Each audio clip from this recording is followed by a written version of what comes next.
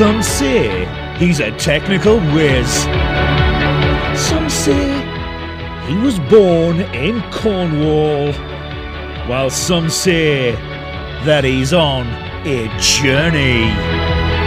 It's The Journey, and here's your host, David Hackett.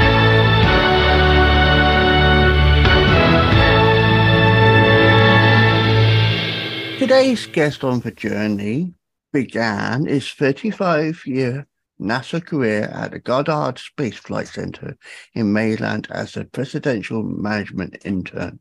In 1984, he transferred to NASA's Ames Research Center in Northern California, serving in various positions of increasing responsibility in public affairs, government relations, and education. I'm not going to say any more because it's his journey, not mine. But today we welcome NASA Senior Executive, retired, Donald Gregory James, to The Journey. Thank you so much, David. It's an honor to be on your show. I appreciate it. No worries. We got there in the end. Technical difficulties aside, we got there. So, everyone has a journey. Your journey goes way beyond anyone's journey has ever gone before who I've interviewed. Tell us your earliest memories of your journey. They really start when I was probably 5 or 6 years old in the house we lived in California. It turns out that we were very near our local airport. And so we could see the airplanes flying in and out, from our backyard. And occasionally my father would take me and my brother to the airport and we would watch the airplanes. Of course, back in those days, this was a long time ago, there wasn't a lot of security concerns. And so we could walk to the airplanes, go inside if we want to, and talk to the pilots. Then they'd shoo us off because they had to have a flight. Boy, those were different days, weren't they? So from that point on, I had an interest in planes, anything that flew.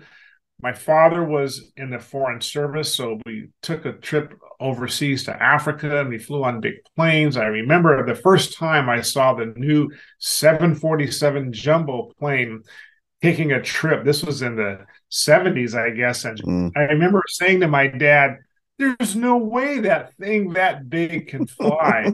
So I was always fascinated by how that worked. And so that led me and my brother to say, well, we want to be pilots. We want to fly planes.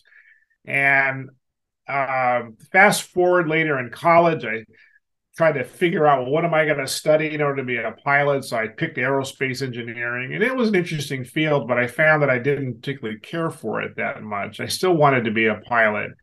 And then those dreams kind of ended when really the only way to learn how to fly that I saw that I could afford was in the military. And I learned something interesting about myself, that my personality and the military personality didn't mix very well. I have nothing against it. I think it's a really honorable profession. But for me personally, it wasn't for me. Whereas my brother, he didn't have a problem with it. So fast forward, my brother is now a commercial airline pilot flying the Dreamliners. And I ended up getting a job at NASA, which initially I didn't think I wanted to work at NASA, but I had this opportunity when I had this internship, and my father encouraged me to do the interview, to check it out. And that's kind of a lesson, if you have an opportunity to do an interview, even if you don't know if you want a particular job, take the interview anyway, because you never know. And so I did. And for some reason, they liked me and they hired me. And I was only going to do this for about 3 or 4 years and get some work experience and then go off and do something else based on what I ended up studying in school and in graduate school. But something happened in 1986 that changed my life. And anybody listening to this who was around at the time thinking about space might know that that was the year that our Space Shuttle Challenger exploded on launch. And somehow I got involved in some of the activities after the tragedy, particularly in education. I was asked to work with the backup teacher that died on the space shuttle, who was then going to go around the country to be with teachers and students who were still in shock over this event.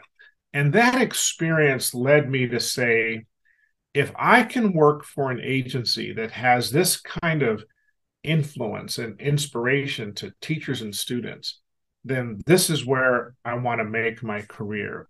And so I decided in 1986 that I no longer was going to just use this early experience with NASA to move on to something else. I was going to hang my hat. And 35 years later, that's exactly what I did. And so I rose up in the organization to the highest levels you can get in the U.S.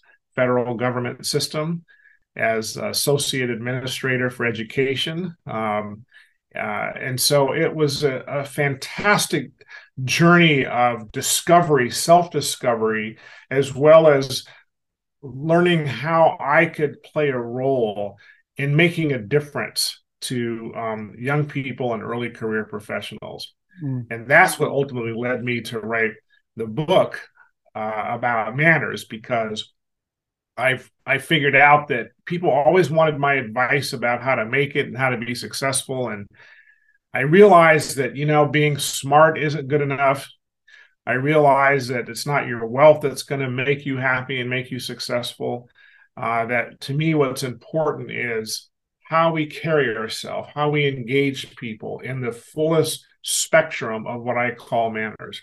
Mm-hmm. And so after a lot of students would ask me this question, I decided I better write a book on this and expand on my thoughts. So that's my journey. And it's been a fantastic journey. I've traveled the world. I've seen lots of places, met lots of people, and I'm more convinced than ever that our ability to have deep authenticity and awareness and empathy with our fellow person is really the key to our own sense of salvation and happiness, if you will. And that's what I have discovered for myself. So I offer this for someone to take a look at and see if it fits them too. And so that's my journey in a nutshell. In a nutshell. And that is, like you said, is a real powerful journey, because you said about you was growing up, and now I was growing up obviously in the 80s. I was born in 83. So the 747 was per se the plane everyone wanted to travel on. Now I saw very little of them, but I knew of planes, because where I lived in England, it was very, very basic, and you only saw the spec and the, chemtrail of the plane, so you hardly knew what it was. There was no such thing as an airport back then. And the only time I saw planes was if I was seeing my great nan who lived in the flight path of Heathrow Airport. And exactly. And like you said, that was the biggest plane. And nowadays it's the A380, and I think it's like the same question you asked yourself back then. How can that thing fly?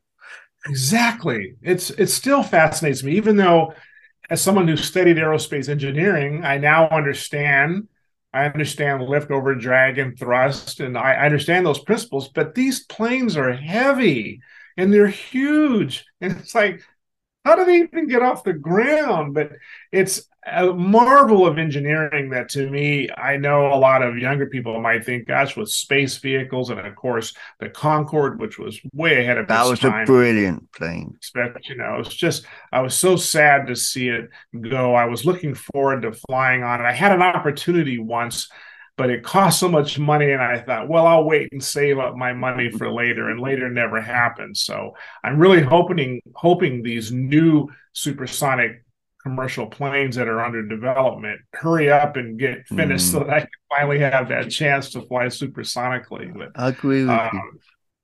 So it goes into education director from 1999 to 2006, and you was the one who developed the first project plan for, and I always follow space well, and I know it's nothing totally related, but Carl Sagan has always been my inspiration for the cosmology of it all. So space cosmology just always captured my imagination. So it says you first did the first project plan for NASA's Orion spacecraft in 2006 at the Johnson Space Center and led NASA's bid to host the International Space University 2009 summer program.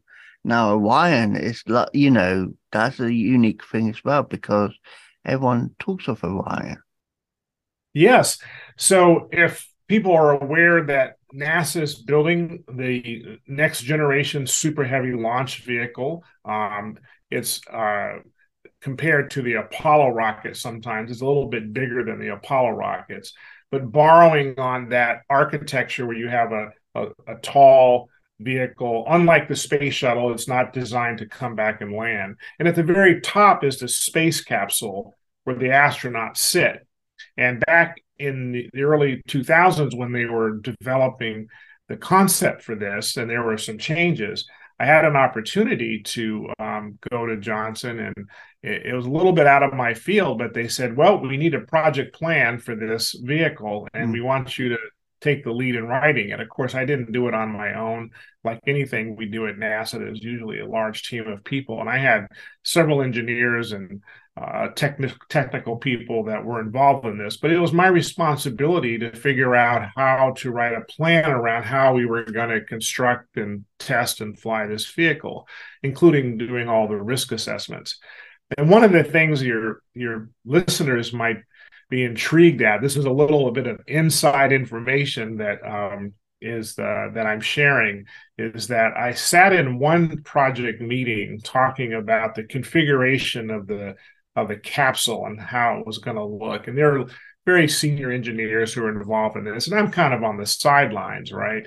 And there was a discussion that came from some of the younger astronauts who were also assigned to the project to help figure out the design. And they were concerned about how the seats were going to be placed in the capsule because they thought they would be too close to their fellow astronauts, because they had to figure out where to put the toilet and all this other kind of stuff.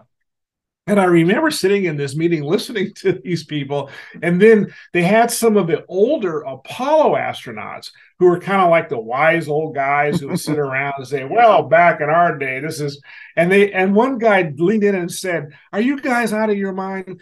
Out in our day, we practically slept on top of each other. This is not a luxury hotel. This is a space capsule, and we have a job to do, and we have to keep our weights down in order to make our mass margin in order to get into orbit. So quit your whining about being too close to somebody. It's like you guys are afraid of getting cooties or something. And I was like, oh my God, if people actually knew what was being talked about, they would crack up. So it was a fascinating experience for me to see that when you're on the inside of a high-tech organization like NASA, that people are people and they're human beings and they have issues and concerns. And that's when I began to pay attention to this notion of manners, broadly speaking, not just the polite, not the kind of thing that you learn when you have to go meet the queen or the king, right? That's etiquette and protocol and civility. And I hope people learn that when it's appropriate. I'm talking about the broader range of behaviors and attitudes and things that people bring to their person, that I saw that in an organization, even like NASA, that how important that is to the success of a project or even the success of someone's careers. You would be amazed to know that there are people, even at NASA, an organization like NASA, who lost their jobs or didn't get a promotion or did get a promotion. And it wasn't because of their technical capabilities. It was because something about their manner made them not worthy of being supported.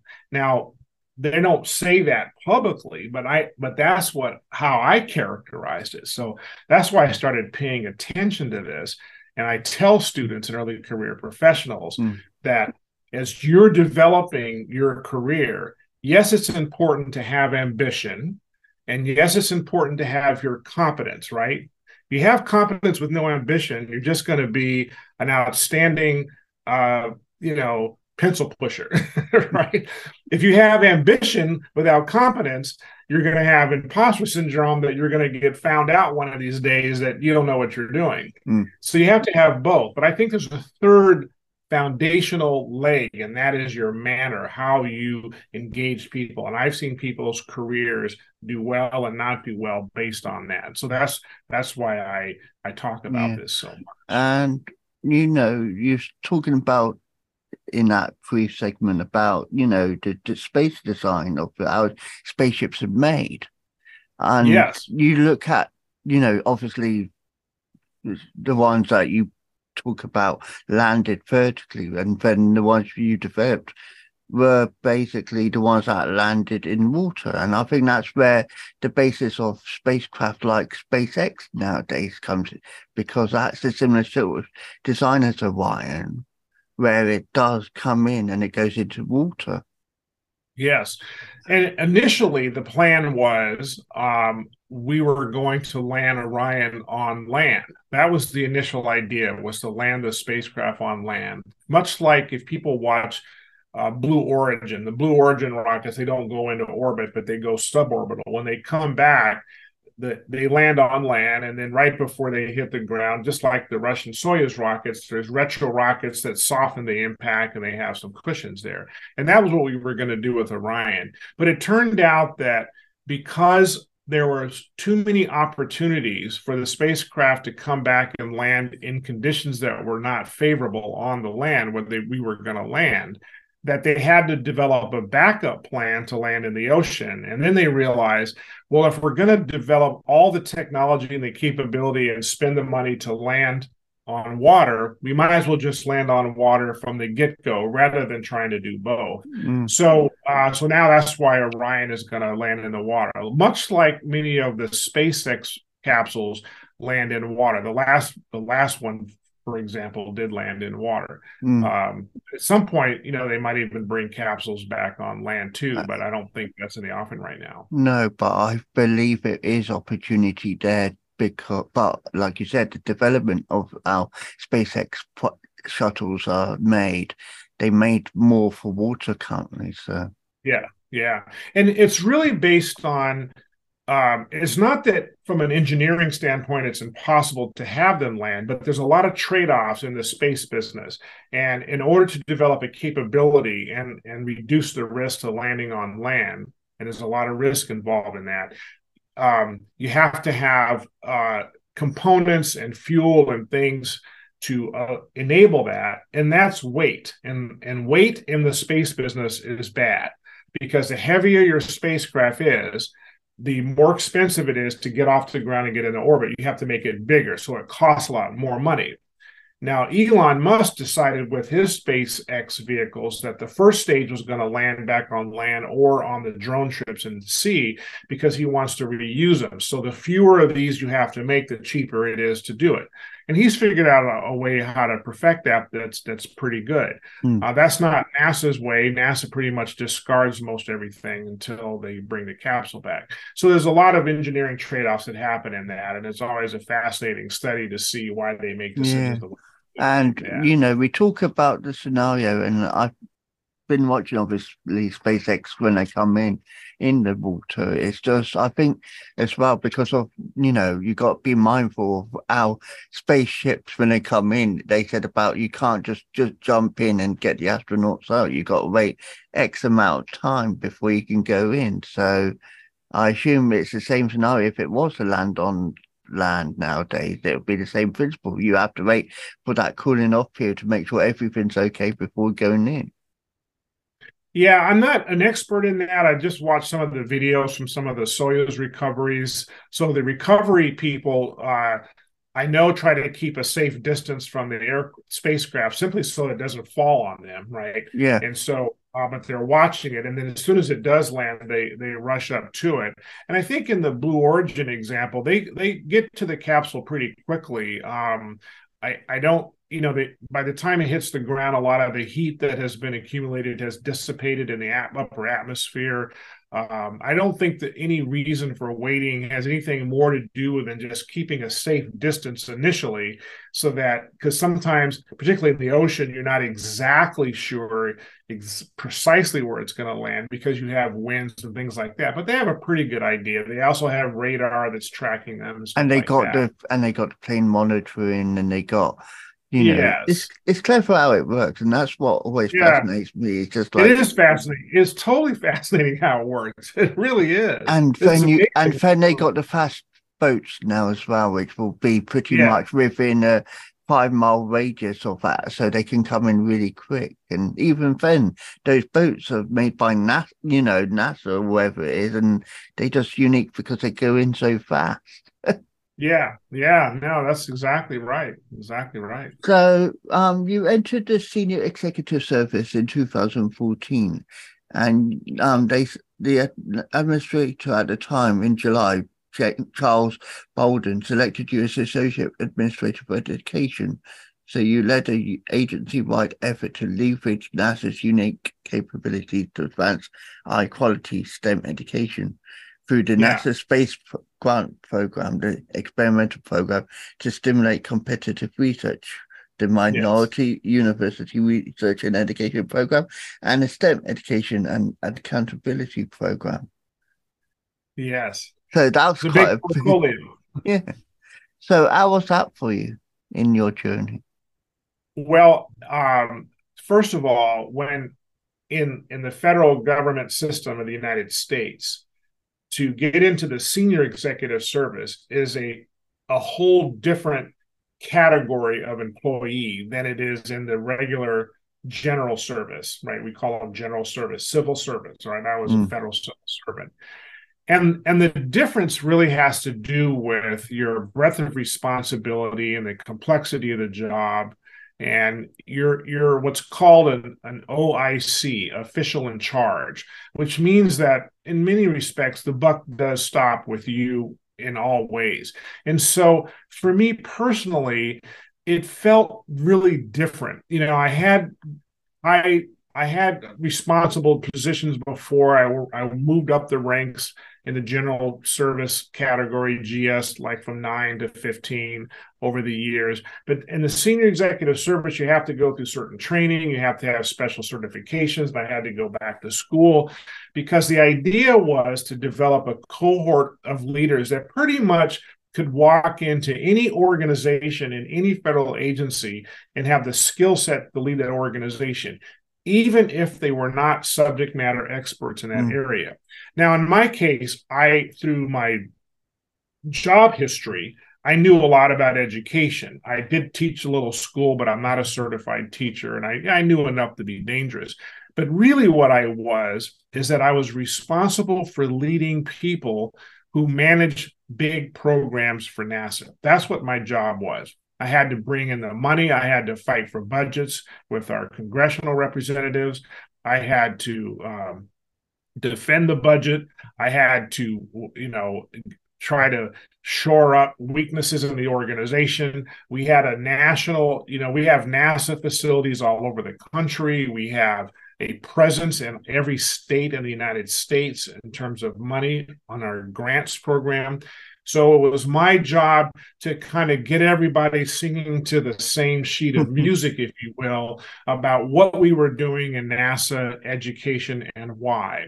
And quite simply, what we were doing is we were trying to inspire the next generation of explorers and discoverers, scientists, and all that. I'll give you a specific example.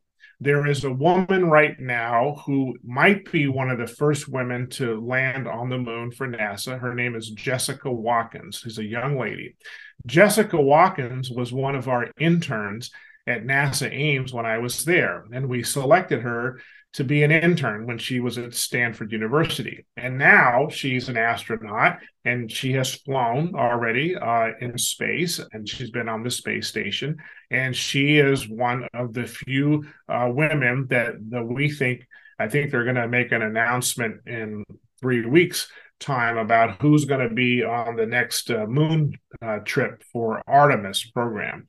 So that's what our job was to get people like Jessica excited about space. But this was all across the country, and not just to be astronauts. is to be communicators, is to be scientists, is to be biologists, is to be medical professionals, is to be computer scientists.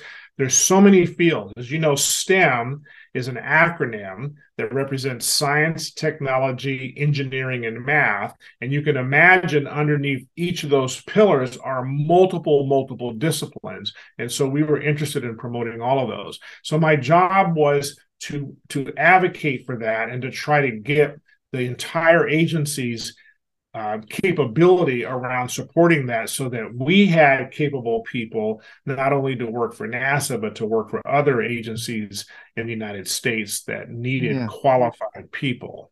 Yeah. So, you talk about astronaut as a fraud because that is what people automatically assume. They say astronaut.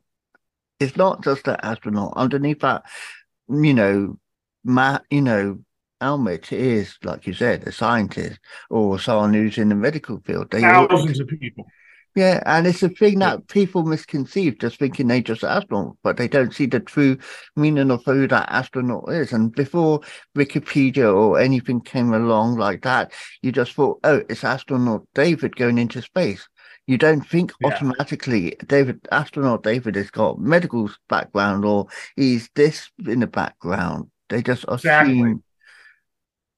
Exactly. You got it exactly right. And that is part of the struggle with messaging to students about career options and what really goes into it. If you look at the backgrounds of many astronauts, they have multiple skill sets and capabilities. Many of them speak multiple languages.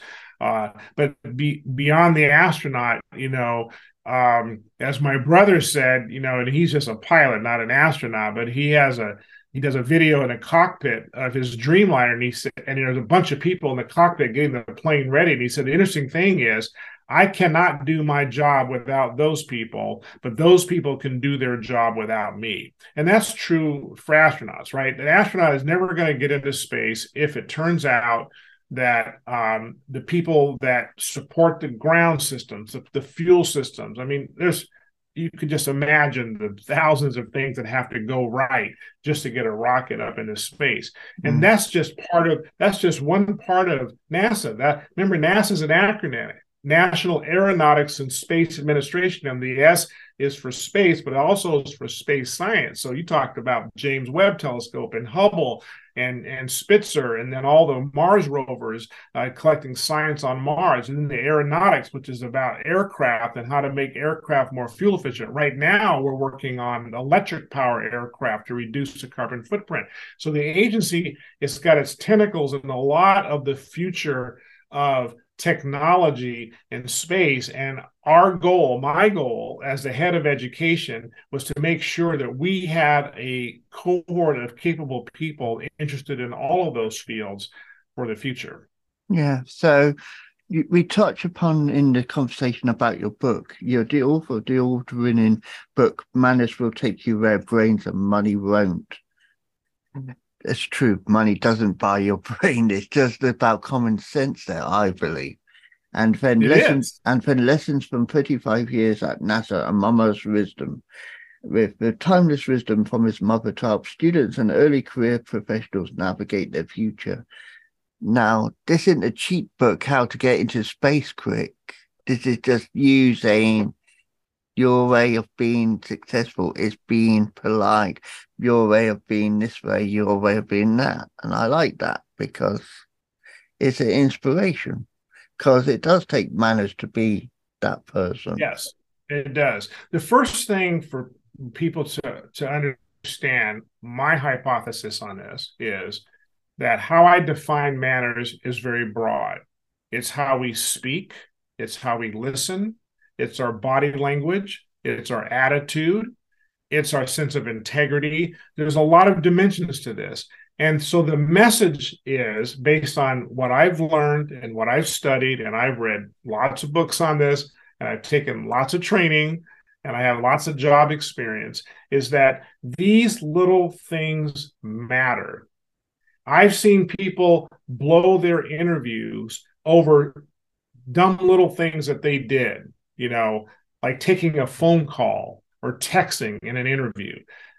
That's not good manners, because it tells the interviewer that whatever's on your phone at that moment was more important than that particular interview.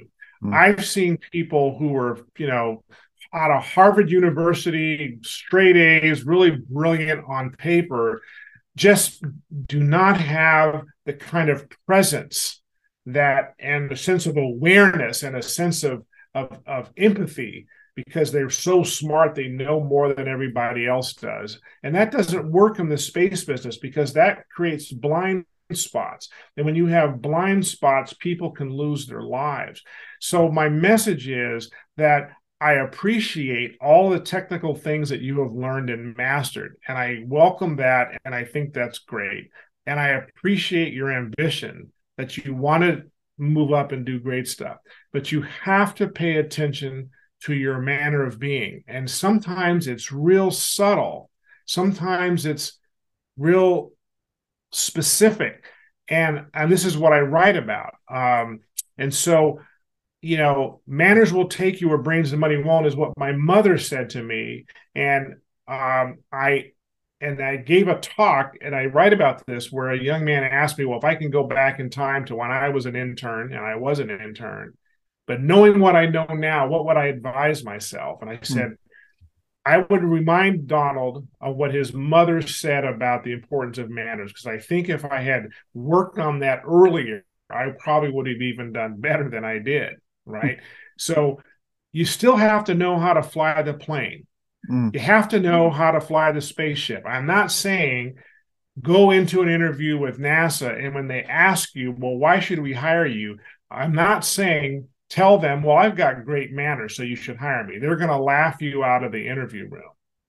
What I am saying is that it's often the tiebreaker. My brother is in a highly regulated industry, in the airline industry, right? He's a captain of a 787. It's highly regulated. There's not a lot of room for showboating and doing whatever you feel like. A lot of discretion is given to the captain for emergencies and things like that, but a lot of it is kind of by the book. And what he will tell you is that he has seen this happen in interviews for a pilot at his company, where manners was the tiebreaker. You got to imagine this. If you come to an interview at his company, I'm not going to name the company. If you come to an interview at his company, you already have to know how to fly the plane. Otherwise, they wouldn't even let you in the door, right? You have to know how to be a pilot, and sometimes they're already with the airline. They're trying to interview to be a captain or something.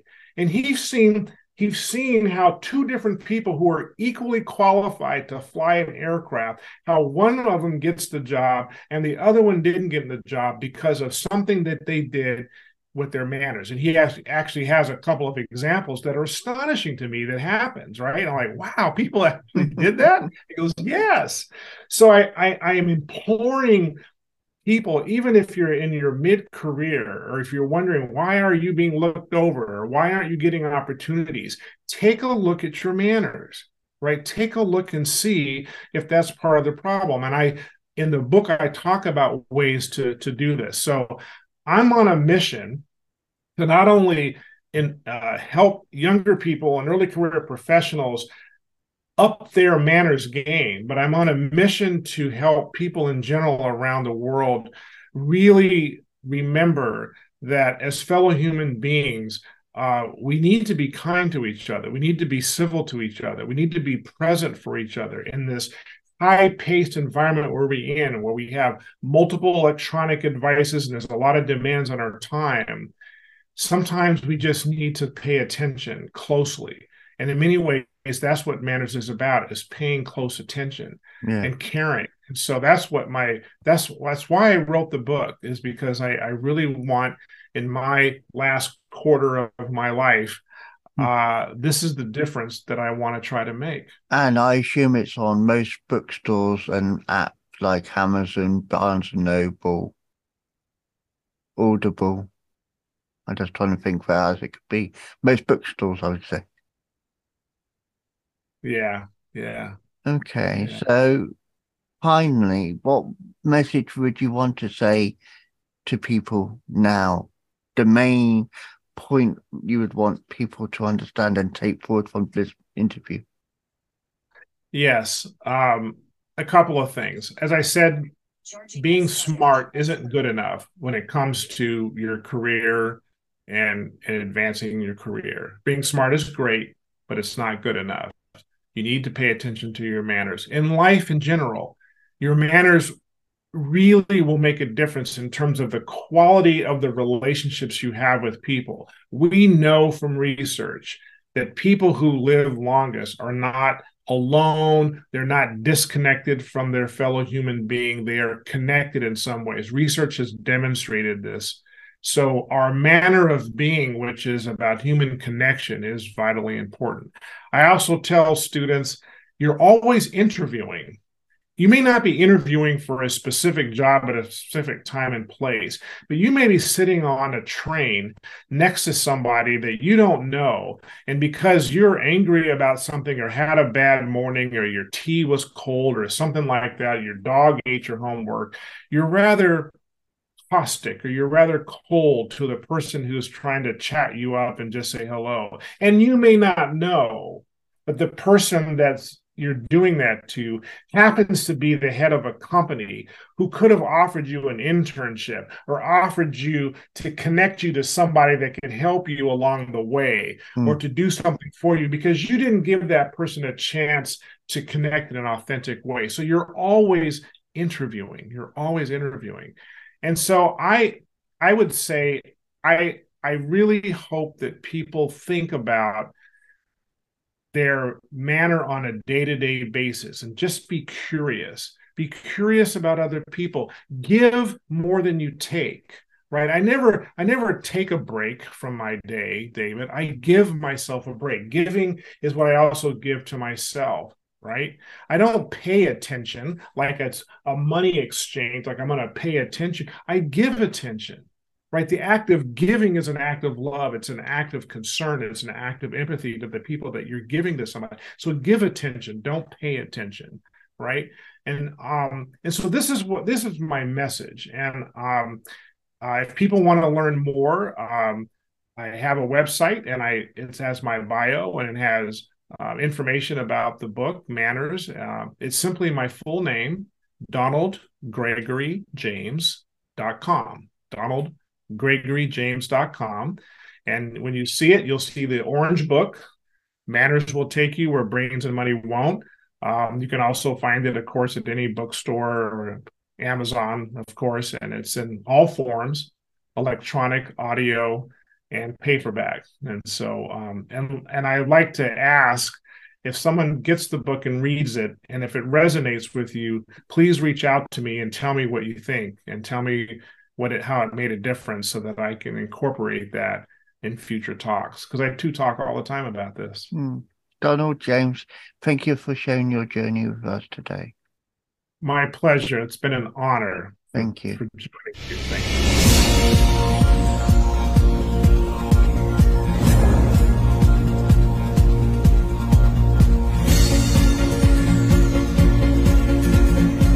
That was The Journey, hosted by Wise Words Imaging, hosted by David Hackett. Be sure to like, subscribe and listen to another journey coming soon.